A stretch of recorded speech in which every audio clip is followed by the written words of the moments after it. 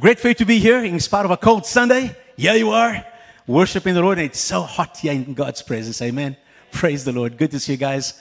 And so we are rejoicing in God for His goodness. Welcome to you guys watching online, to those of you listening to this message. And I trust that you will be blessed as we continue this topic. Thanks for the feedback on last week's message. It seems very well received. And it was a revelation to some people. And if you missed part one, please go to our website and catch up with it. It is there in audio and in video. And today we're going to continue with part two of Worthy, the power and posture of worship. And today we're going to take a brief look at worship in eternity past. And then we're going to look at some practical aspects of our corporate worship. We learned last week that worship is not only something we do on Sunday mornings. Amen? Worship is not that time of singing, which some people think we start a church with singing so that to give time for the latecomers to arrive before the preaching. Okay? It is not. All right? It is part of our service to God. You know, so be on time and let's get into worship and so forth, because that is part of our worship to God. But that is not all that worship is. Your very life is an act of worship to God, or should be an act of worship to God, because God created us for His pleasure and for His glory, for His joy. He delights in us. And like any parent delights in their children when they do the right things, when they are well behaved. And just like every parent is saddened when their children make wrong decisions. The same thing with our Father God. He created us for His pleasure. And He's given us gifts and talents and abilities. And when we use those things according to His will and according to His word, it brings Him joy. And so worship is not just this that we do on a Sunday morning. It covers every aspect of your life. When you leave the premises here, your worship hasn't finished. It is continuing. It's just a different kind of worship. And of course, what you do here on Sunday mornings, singing, clapping, raising hands and so forth, is not limited to church building. Do it at home. Do it, well, part of it in your car. Don't try and raise both hands when you drive in your car. But you can sing while you drive in your car. You can pray with your eyes open while you drive in your car. Amen? While you're working. Sometimes I remember, when I was in secular work, there was things I had to do which didn't require too much brain power, just like mechanical things. And so while I was working, I was worshiping. Maybe in tongues, or maybe just singing something, or just thinking about God and praising Him. So God wants us to be worshipers full time. Amen? And that is what worship is all about. So we learned last week about that. It's much more than that. Now, corporate worship, in other words, worshiping when we gather together, is part of worshiping God. It's an important part of worshiping God. And the fact that it's a fact that there has always been worship in the presence of God. Always. And last week we took a peep into what is happening now and what will happen in the future in heaven. Remember, where we have the saints and the angels worshiping God, and those heavenly creatures, they are worshiping God. And so I want to read a portion of what we read last week. They worship God in song, and there's music. And so in Revelation chapter 5, verses 9 to 10, it says, "And they sang a new song, saying, 'You are worthy to take the scroll and to open its seals. For you were slain and have redeemed us to God by your blood out of every tribe and tongue and people and nation, and have made us kings and priests to our God, and we shall reign on the earth.'" Amen. So every born-again believer, if you have given your life to Jesus Christ, amen, you are a child of God.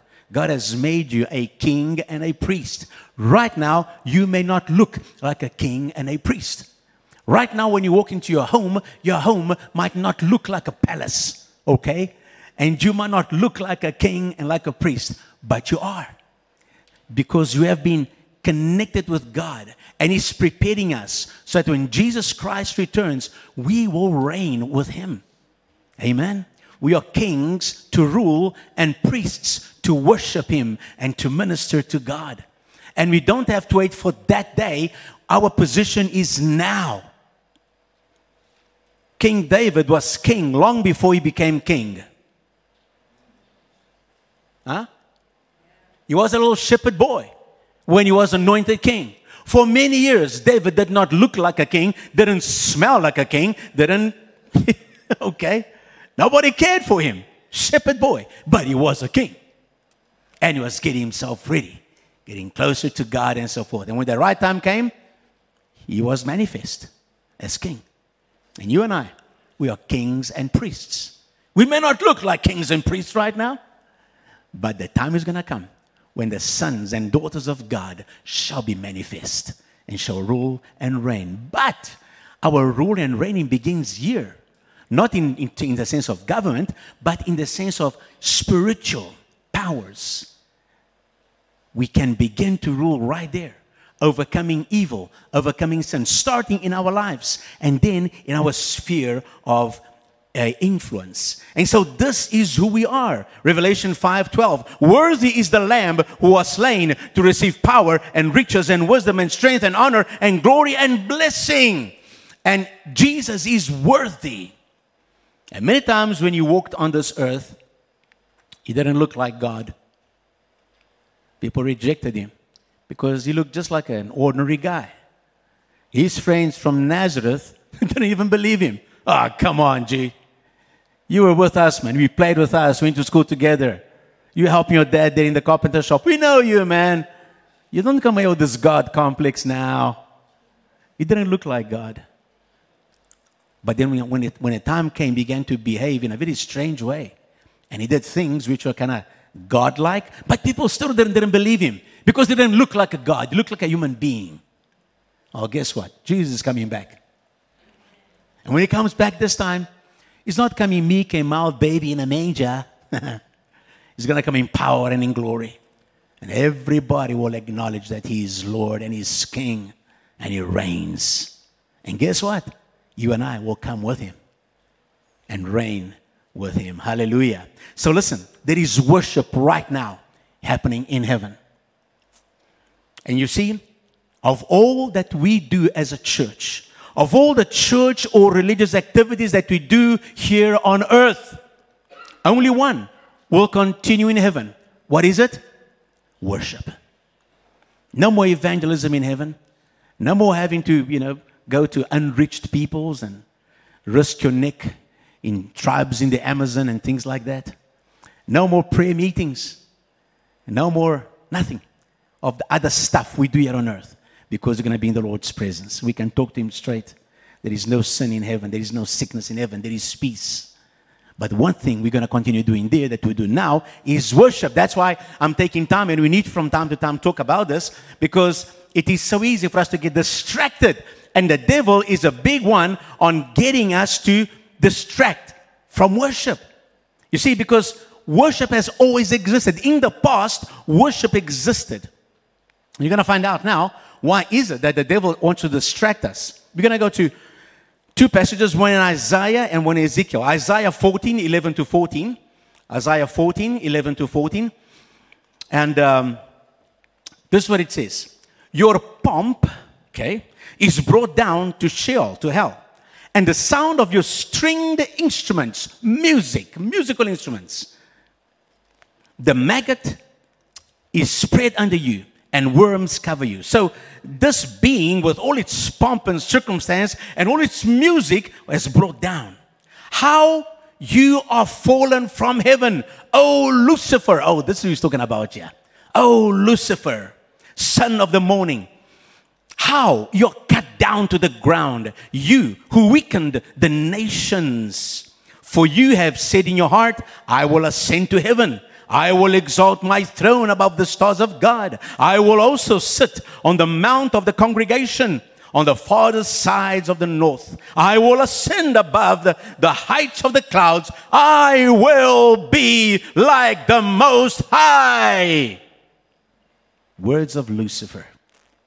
And God said, right. Now, what are we doing here, guys? There are some passages in the Bible where the prophets are addressing a human entity, like a king, like in this case. This passage is addressing the king of Babylon. But very often, when prophets write, they reveal what is behind the actions of that person. The king of Babylon was full of pride. And he was doing a whole bunch of stupid stuff. So the prophet comes and he speaks to him. But as he speaks to him, he reveals what is behind. And so as he begins to do this, obviously you can quickly figure out, he's not talking about a human here. Because, the king didn't fall from heaven. Who fell from heaven? It's another being. And so he describes Lucifer, which means the shining one. All right? Now, Lucifer is not a bad word, because that was his name in heaven before he fell. Okay? Lucifer just means the shining one. But please, don't give your children the name of Lucifer, okay? Because after the fall, Lucifer, the name Lucifer lost its beauty. Now we associate Lucifer with Satan, the deceiver, the lying one. Okay? And so, here we see that there was a time in heaven when Lucifer was a beautiful being and he was ministering to God. Let's go to Ezekiel. Ezekiel, the same thing. In this passage, Ezekiel, he's addressing another chap, the king of Tyre. But again, he goes behind the person and he reveals a spirit behind. He goes in Ezekiel 28, 12 to 7. He says, Son of man, take up a lamentation for the king of Tyre and say to him, Thus says the Lord God, you were the seal of perfection, full of wisdom and perfect in beauty. Lucifer was a wise being. He was perfect. He was beautiful. Because everything that God creates is beautiful. And it says there, he was full of wisdom.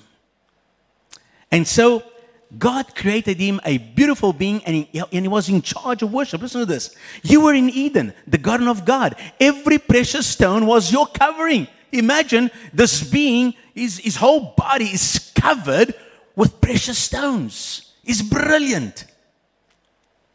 The sardius, topaz, diamond, beryl, onyx, and jasper, sapphire, turquoise, and emerald with gold. The workmanship of your timbrels and pipes was prepared for you on the day that you were created. So, Lucifer was created. He's not a god. He's not God. He's a creation of God. As we are, as creations of God, we are eternal beings. We've got a body, but when our body dies, we don't cease to exist. We continue existing, either with God or without God, in His presence or outside His presence. Well, Satan was created to be in the presence of God. He was a beautiful person. Timbrels and pipes. He had music in him. Timbrels is the percussion stuff, tambourines and so forth. So in Isaiah, we see he's got stringed instruments. Here, he's got percussion and he's got pipes. Woodwind and brass. This guy is a walking orchestra. All the sections of an orchestra are built into him. And he's beautiful. He says, you were the anointed cherub who covers, which means who protects, who is over the throne of God. I established you, says God. You were on the holy mountain of God. You walked back and forth in the midst of the fiery stones. You were perfect in your ways from the day that you were created till iniquity was found in you. Like everything that God creates, every being that God creates, He puts the will in those beings. And so although Lucifer was perfect, was beautiful, was covering, had a high position in the heavenly realm, was there in God's throne, in God's presence, bringing worship to God and protecting the throne of God or covering the throne of God. God didn't need protection. It was just in terms of being there, filling that place with His glory, with music and beauty. Although He was all that, He had a will. And unfortunately, one iniquity was found in him. By the abundance of your trading, you became filled with violence within, and you sinned. Therefore, I cast you out as a profane thing out of the mountain of God, and I destroyed you, O covering cherub from the midst of the fiery stones. Your heart was filled up because of your beauty. You corrupted your wisdom for the sake of your splendor. I cast you to the ground. I laid you before the kings that they might gaze at you. So here we've got the story of Lucifer. We're going back into eternity past, before Adam was created. And so we have a being which is powerful, beautiful. He's a worshiper. He's the lead angel, lead cherub. Cherub is a high-ranking angel, angelic being. And he's covering the throne of God, and he's got music, and he's got beauty. But what happened, you see, pride crept in. His beauty, what it did, his perfection. He began to become full of himself. Pride comes before a fall.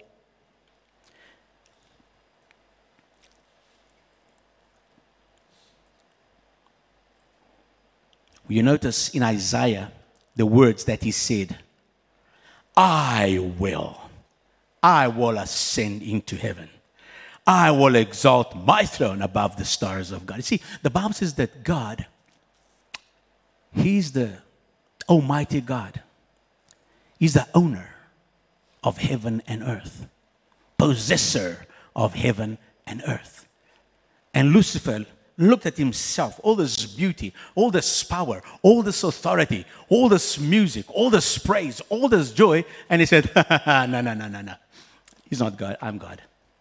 I am God, and I'm going to just knock him out, and I'm going to take over. I'm going to establish myself. Does that sound familiar? Because that spirit, that attitude remains on the earth today. That is how the devil distracts people and tries to get them away from God. And it comes to you and says, you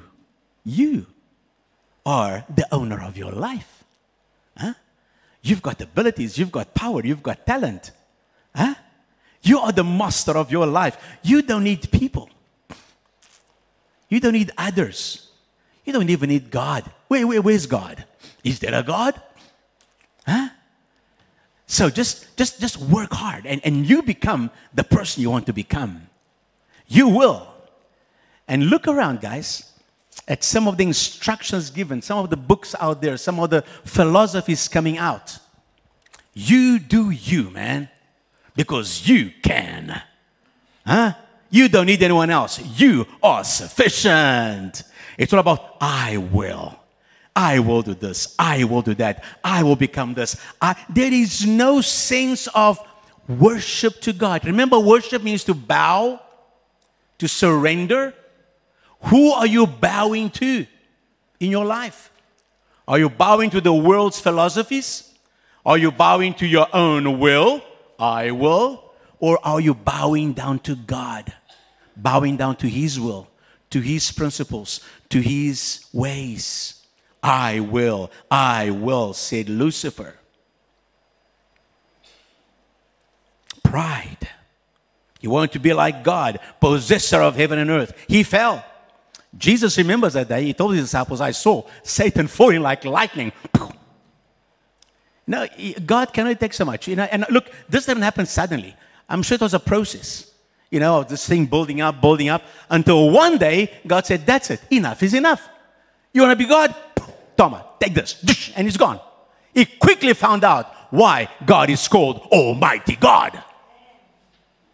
And so, since he can't get to God, he says, okay, plan B, let's get to his creation.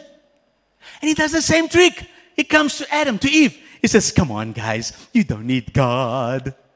You can do it. You take this tree and you be just like God. You will have wisdom and knowledge. And I said, what? I will be like God. I will be like God. I will have... You see what's happening over here? Same trick. And throughout history, these two kings that are being addressed over here, the king of Babylon and the king of Tyre, the same thing. These guys thought they were it. Remember, they were king over the whole empire, the whole known world at that time. So they got very big heads. And so the prophets come and they kind of blow their bubble. But at the same time, The prophet is revealing what's behind, what's the spirit behind that attitude in these kings.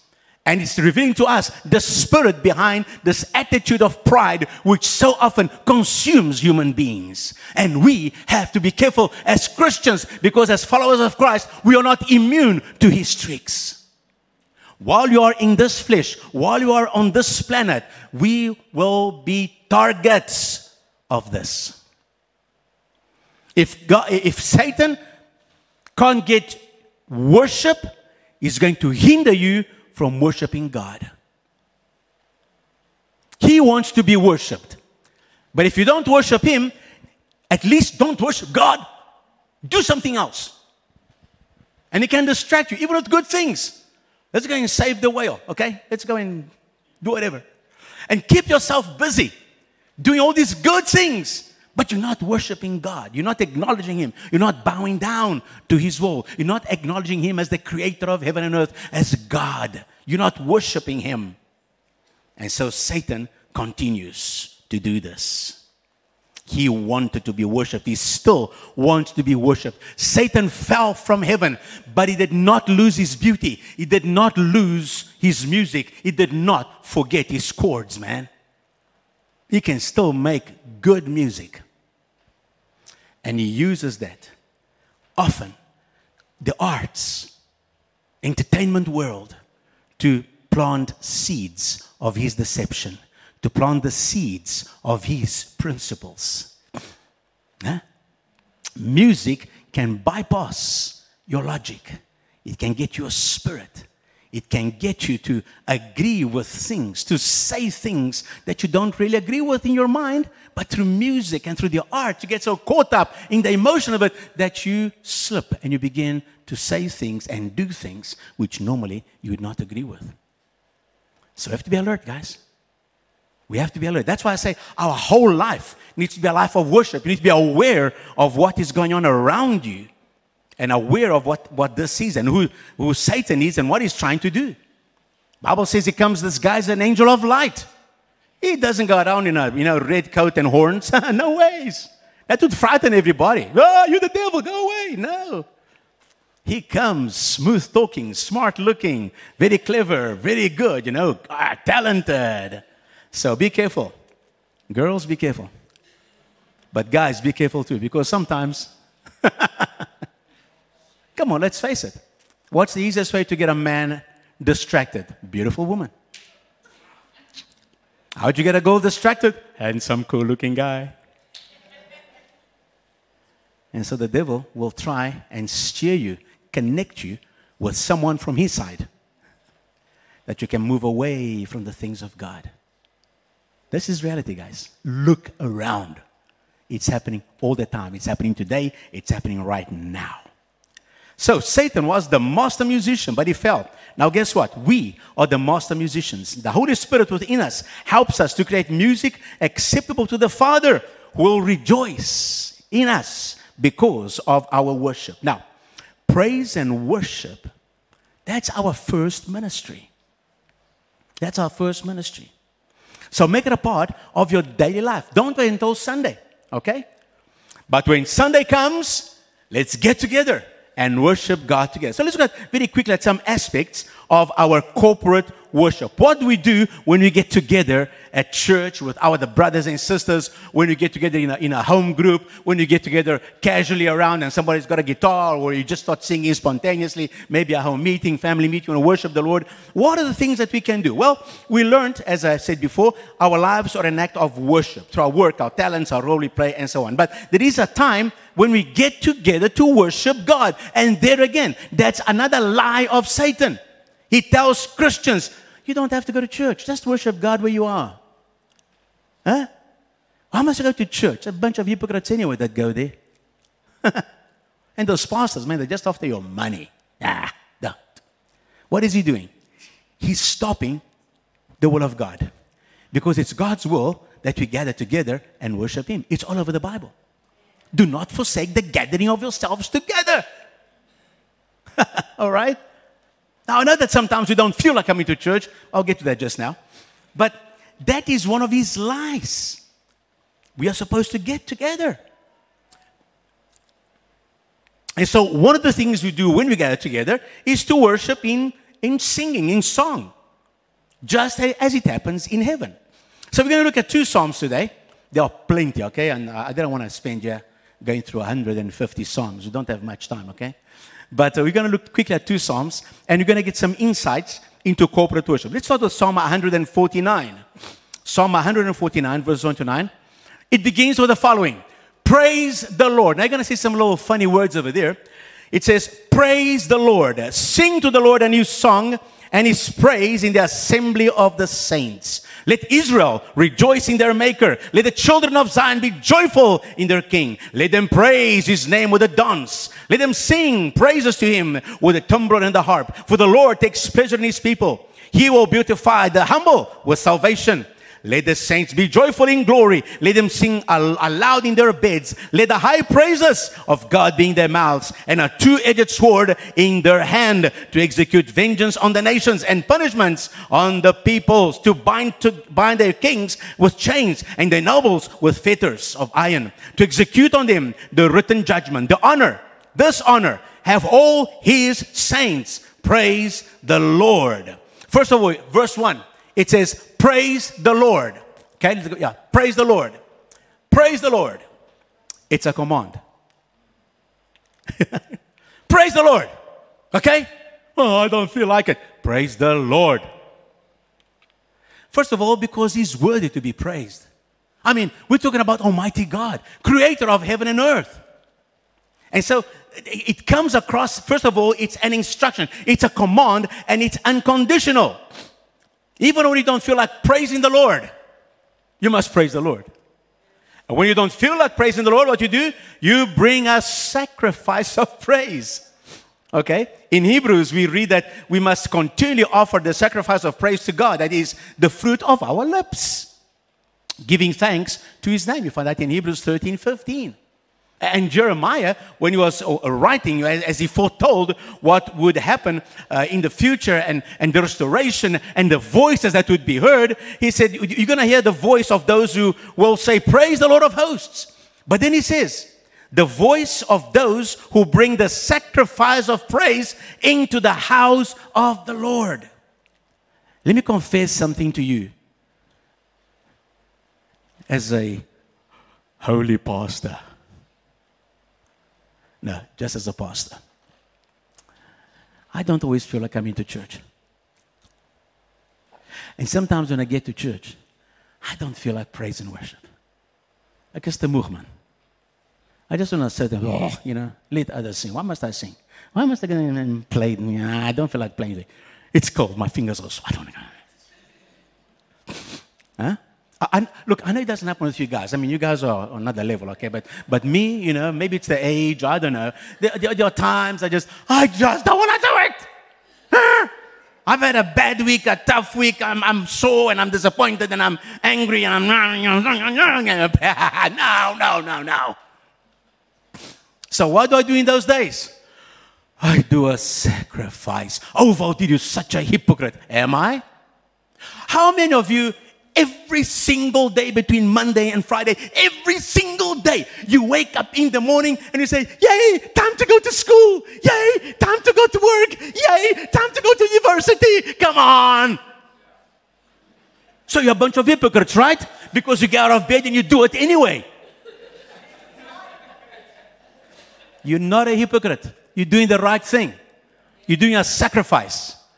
Because there is a consequence to that sacrifice. That sacrifice is going to be good for you. It's going to help you. It's going to instruct you. It's going to put food in your table. Amen? You're going to contribute to society, to your family, to the good of others. When you do the right thing, even if you don't feel like it, you're not being a hypocrite. You're doing the right thing.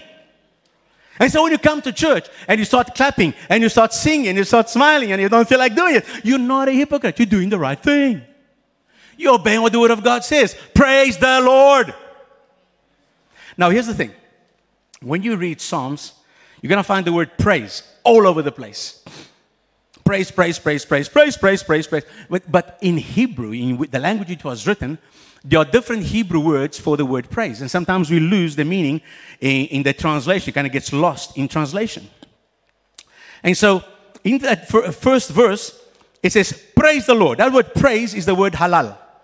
This word happens a lot in the book of Psalms, okay? It's all over the place, like 94 times in the book of Psalms. And it simply means to praise, to celebrate, to glory, to boast, okay? So when you praise God, you're actually boasting on God. We did it today. We spoke how great God is and about His goodness, and He's worthy. And you see, we are boasting on God.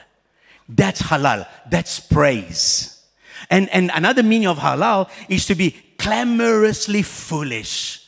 In other words, you're not just talking, you're expressing yourself. You're almost being foolish about how you're going on about God. He's so good, He's so great, and you know what? God is good, man. God is great. Oh, you're behaving like a fool, Valdir. Yes, but God is good, and God is great, and He's wonderful. He loves you. Man, He loves you, and He created this whole thing. And you see, you're praising God. Remember again, praise, worship. Praise you talk about, worship you talk to. Okay? And so you're talking about God. You're praising God. You're being clamorously foolish. And He says in verse 1, sing to the Lord a new song and His praise in the assembly of the saints. Now that second word, praise, is the word tehillah. There it is. Okay? And His praise, tehillah, in the assembly. It's tehillah, not tequila.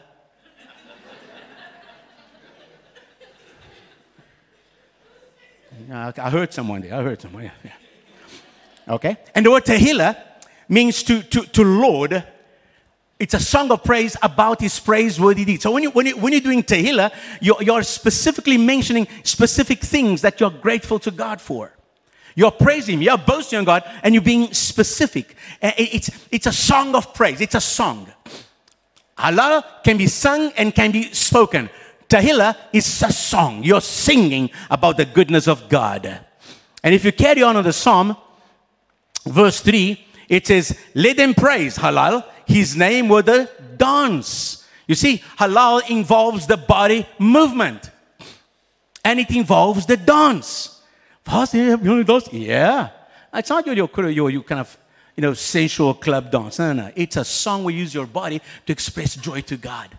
We can jump, you can shout, you can twirl, and we've had, over the years in this church, we had all sorts of funny things about dancing. Sometimes you dance in front here, sometimes you form a train and run around the church, but you're just expressing joy as you're praising God. At this stage in my life, I think the dance I do is like the Mandela Shuffle, But I can still dance. I can still do something to God. And I can do it. Some of you guys can do a bit more. When you have these youth fests, the kids go mad with it. They got all the agility. They jump around. That is dancing. That is halal with the dance. Praising God with the dance. Oh, but Pastor, we must behave ourselves in church. The Bible says we must do everything decently and in order. And God says we must be silent. Silence. Well, you know what? To do things in order, God's order is not always the way we think. God's order sometimes is messy. Have you been to a forest lately? I mean, man's plantation, all the trees are in a row and they look nice, You go into a forest, it's a mess. It's trees here and bushes there and things you've got to cut your way through, but it's full of life. Full of life. And animals and beasts and everything else. You go into a man's plantation, they're all in a straight line. They're decently in order, but there's no life there. Unless you put over there. But when God creates, it's decently, it's in order, but it's not always the way we think.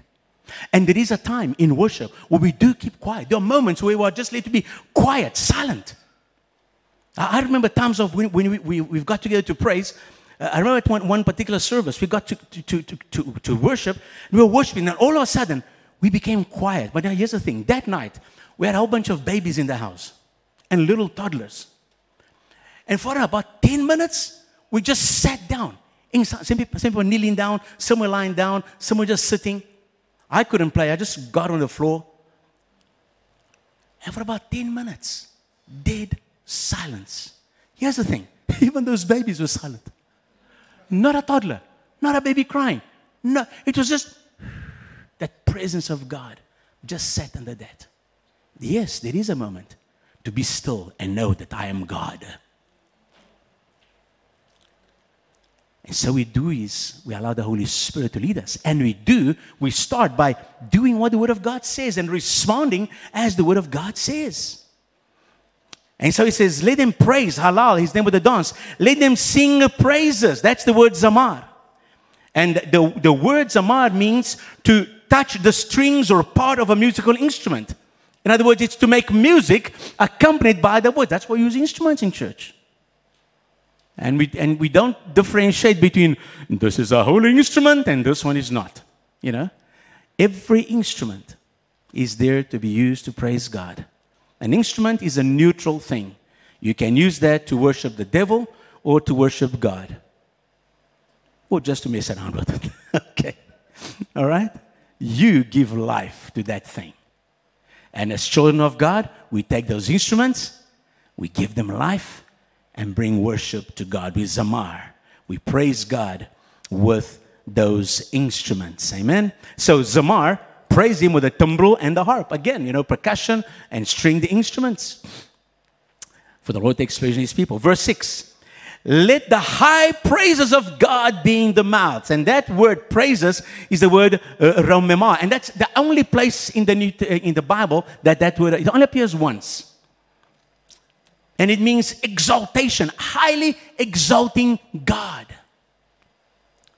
In other words, the words used in Psalms, they give different shades of meaning to the word praise. So it's not just praising. Praise can include music, dance, movement, high praises, you know, with loud voice, exalting the greatness of God. Another two words used in Psalms are the words yada, which means to extend a hand, especially in worship. Yeah, it's okay to raise your hands. I know some people have a problem when they come to church, they're going, oh, I'm going to raise their hand. You know? But it's okay. And listen, we don't manipulate people here, okay? We don't want to force you to do anything. I'm teaching you the word so that you can be free to respond to the Holy Spirit as He leads you and to your own desire to worship God. Okay? You can raise your hands. I don't care if you do it like this, we do it like that. Just raise your hands. And sometimes I just want to do like this. Other times I want to do like this. Other times I do like this and I don't want to raise my hands. I just worship God standing like that. That's okay. But know this, that you can, and it's part of worship, is to lift your hands. And sometimes we will ask you, look, let's raise our hands now, or let's do this. There are times when the Spirit leads us to do something for a moment only. Let's all stand, let's all clap. That's okay. But it's only for a moment. But during the time of worship, whenever we do worshiping in church here, please feel free at any song, at any time. You want to sit down, sit down. You want to kneel down. You want to come in front and dance, do that. You want to dance in your place, do that. You want to lift your hands. Just worship God. And then use those moments in between, because at times there's just music, and we did it today twice in two different songs, where there's just music going. And use that time to worship God in your own words. Don't be stuck to the screen all the time. When you're singing the words of the screen, make it your own words. But when there's no words, but the music is playing, use your own words. If you've got freedom to speak in tongues, sing in tongues. And even if you don't speak in tongues, during worship is a good time to start. Let's say, Holy Spirit, help me. I want to worship you, but I've run out of words. You know, my English, my Afrikaans, my Zulu, my Xhosa, my Portuguese, my Spanish, my French. I don't have any more words. Help me. I don't want to praise you. Because that's where tongues come in. Tongues allow you to speak from your spirit. The words which your brain and your tongue cannot put together. The Spirit can make that intercession for you, can worship through you. And so use those moments to allow that to happen. Amen? The other word is toda, which means thanksgiving. Sacrifice of praise, thanks. Sometimes translated as thanks or thanksgiving. Two of the songs today were toda songs. They were songs of thanksgiving. They were also worship because we were talking to God. They were also praise because we talk about God. So you see, in one song, you can have all these elements coming together. But the fact is, it's clear that the Lord wants us to worship Him expressively. The Lord wants from us expressive worship. When you come together, don't just come together and watch the band. No, let's all come together and worship the Lord. Amen. And the last psalm of the book of Psalms, I mean, that's an invitation to joyous, loud, and expressive celebration. Let's have a look quickly. Psalm 150. Again, it begins with that instruction. Praise the Lord. not only is it saying, praise the Lord, but it's saying, hey, everybody, praise the Lord. And everybody said, yeah, wakey. Yes, amen. I don't feel like it, but amen. Or yes, amen. I want to do it. Okay. Whether if you like it or not, amen. Let's praise the Lord. Now, check this out. Praise the Lord. Praise God in His sanctuary. Praise Him in His mighty firmament. Okay? So, praise Him everywhere. Whether you are in the sanctuary, in a sanctuary like this, in a building, together with other believers, or even out there in His mighty firmament, in the open air, or walking, or jogging, or with a smoke, wherever you are, praise the Lord. Praise Him for His mighty acts. Praise Him according to His excellent greatness. And by the way, this whole psalm, every time we see praise, is the word halal, okay? Which includes that expressive, the clamorously foolish. It's just praise in all its forms. Praise Him for His mighty acts. Praise Him according to His excellent greatness. So you see, when you're praising God, when you're worshiping, you don't sing empty words. You think about it. All right? I don't just sing the words because they're on the board. I look at those words and say, hey, I agree with that. That's true in my life. And then I sing it. And I sing it unto the Lord. What I sing about the Lord. Amen? So do that. And as you're singing, if you think of other things, you include that in your singing and praise as well. Use your own words. Amen? Praise Him. Here we go now. Praise Him with the sound of the trumpet. Praise Him with the lute and harp. Praise Him with the timbrel and dance. Hey, praise Him with stringed instruments and flutes. Praise Him with the loud cymbals. Praise Him with the clashing cymbals. You see, all the instruments are here. Again, all the sections of an orchestra or of a band are here. Guitars, drums, percussion, piano, everything. Bass, rhythm. Okay? Praise Him with instruments. It's loud. It's noisy. But guess what? It can get pretty noisy in heaven. And who are you going to complain to when you get there? Where are you going to hide? So what am I saying? Maybe we should start changing our thinking and lining it up with the Word of God and with what it says and start getting used to praises which is joyful and loud and noisy, and times of praise and worship where it's quiet or even silent and you're just aware of His presence. You see, guys, here's the thing. There is no formula. Nothing that says you have to do it. No. The Spirit leads. Huh? The Spirit leads. And it says there in the end, verse 6, let everything that has breath praise the Lord. If you are breathing, say amen. Okay, some of you are. Thank you. What about you guys watching? Are you still breathing? Those of you listening, breathe deeply. If you are breathing, you must praise the Lord. Praise the Lord. Amen. Of course, there is so much more to be said about worship, and we will return to this topic from time to time. But let's take what we have learned here in this session. Let's take what you already know from past experiences and past teachings, and what you're going to continue learning as you read the Word of God, as you listen to messages. Let's take all this and apply it to our times of worship. Become aware of those moments when the Spirit invites you to express worship in your own words, even in your own song, spontaneous singing. There are times for a new song, right here during worship. Now listen, word of caution here. Worship, of course, can be emotional. It can cause emotion, can cause joy, can cause tears, can cause a lot of things. Sometimes you sense the power of God, the presence of God. But listen, don't chase emotions. Okay? Your level of emotion does not define the quality of worship. You are called to worship, to praise and worship. What we do is we bow down to God. We obey. We come. We sing. We lift our hands. We praise. We sing spontaneously. That's our part. Now, you may or you may not have the emotions. God may or may not do something specific and special in your life. That does not change the fact that you've worshiped God. And I want you to be careful about this, because there's some people, they reckon if I didn't get the touch of God, if I didn't shake, if I didn't scream, if I didn't, it wasn't a good service, the Holy Spirit wasn't, the Holy Spirit is here all the time. Huh? We walk by faith, not by sight, not by emotions. Are you all right? Okay?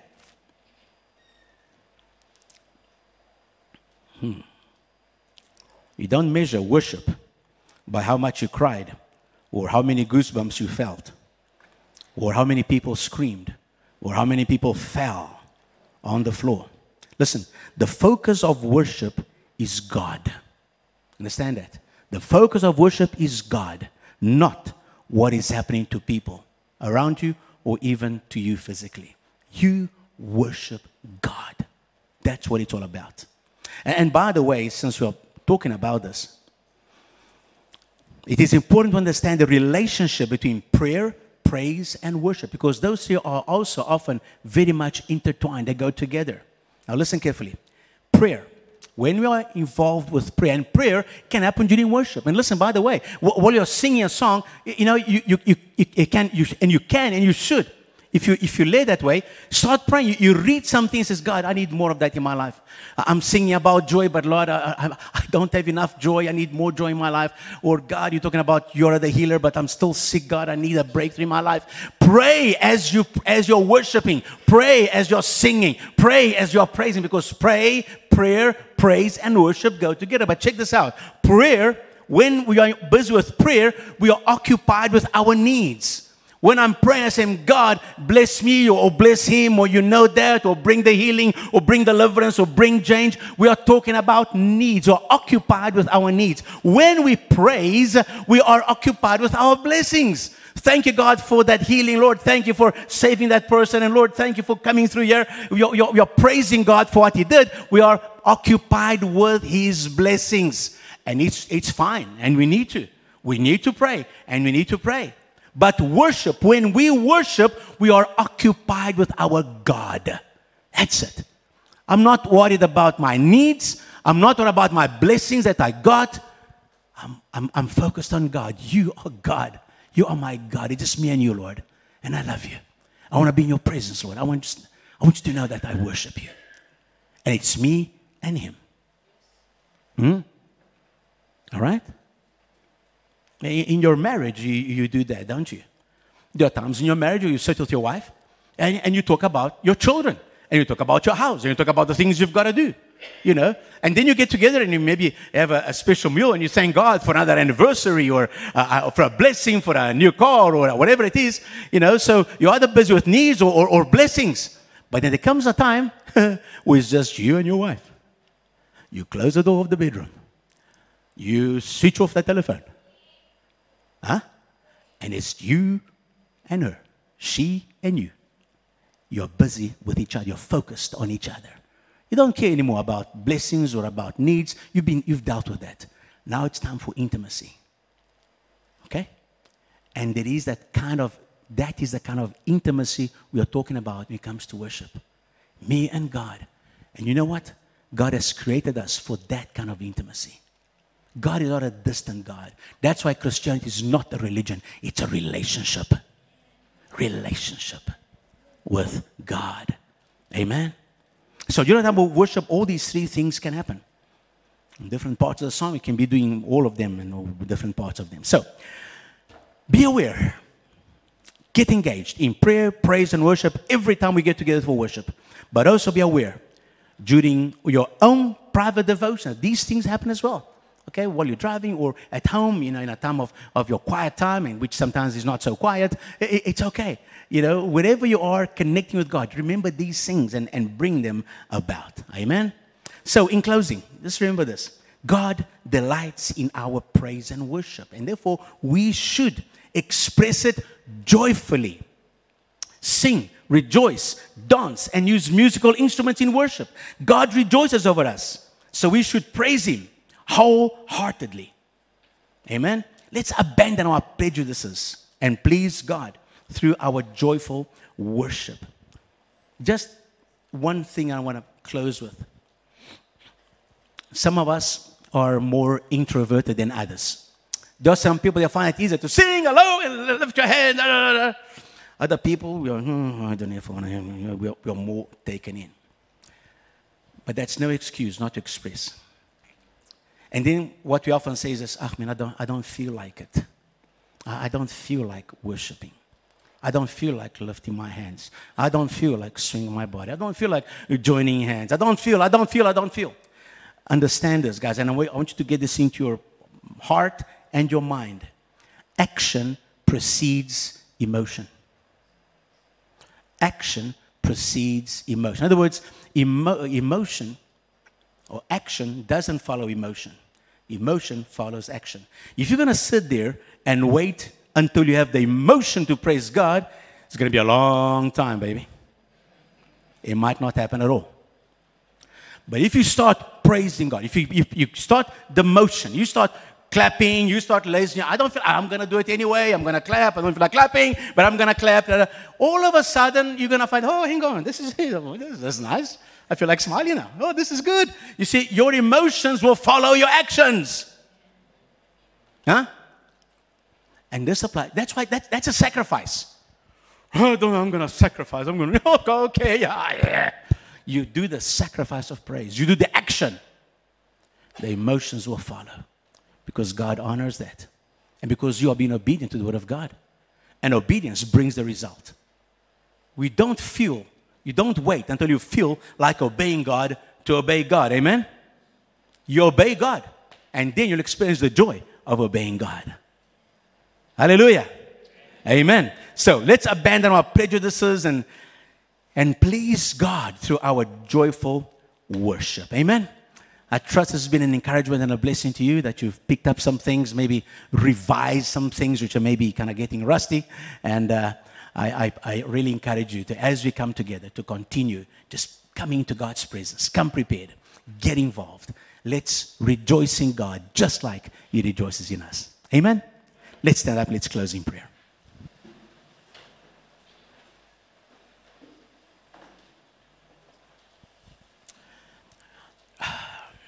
Lord, we praise you. We glorify you and we acknowledge once again that you are worthy. You are worthy. Worthy of our praise, worthy of our thanksgiving, worthy of our adoration, worthy of our worship, worthy of our hand clapping and lifting hands, worthy of our dance, worthy of our instruments playing to you, making music to you, Lord God. There is no better reason to make music than to make music in worship towards God, Lord. There is no better way to use our voices than to use our voices in worshiping God. There is no better way to use our bodies, Lord, than using our bodies to worship you through the dance, through the clapping, through the raising of our hands, through the lifting of our voices. And so, Father, I pray that there will be such a freedom coming over your people, Lord God. Whether you are worshiping God here in a building together, whether we are at home watching online, whether we are in a small group gathering, whether you are alone in our bedrooms or just driving our cars and worshiping you, Lord, cause us and help us, Lord, to be obedient to you, to take those actions, Lord, to understand that praise is powerful. Praise and worship is a weapon of destruction towards the enemy. Every time we worship you, Lord God, we resist the powers of darkness. Hallelujah. And so we thank you for your goodness. And I pray, Father, that your people will be free, as we sang this morning, free, Lord God, to dance and to worship you and to praise you and to live lives which bring glory to your name. Thank you, my God, for this time together. And now, may the love of God the Father, the grace and the peace of our Lord Jesus Christ, and the fellowship of the Holy Spirit be with each one of us until we see you face to face, Lord. Until we get there in that heavenly choir and worship you in your presence, in your physical presence, Lord God. Until then, we'll allow your Holy Spirit to lead us as we worship you, Lord God, expressively here on earth. In Jesus' name, amen. Amen. Worshippers, have a wonderful day, a blessed week. See you next week again. God bless you. Amen.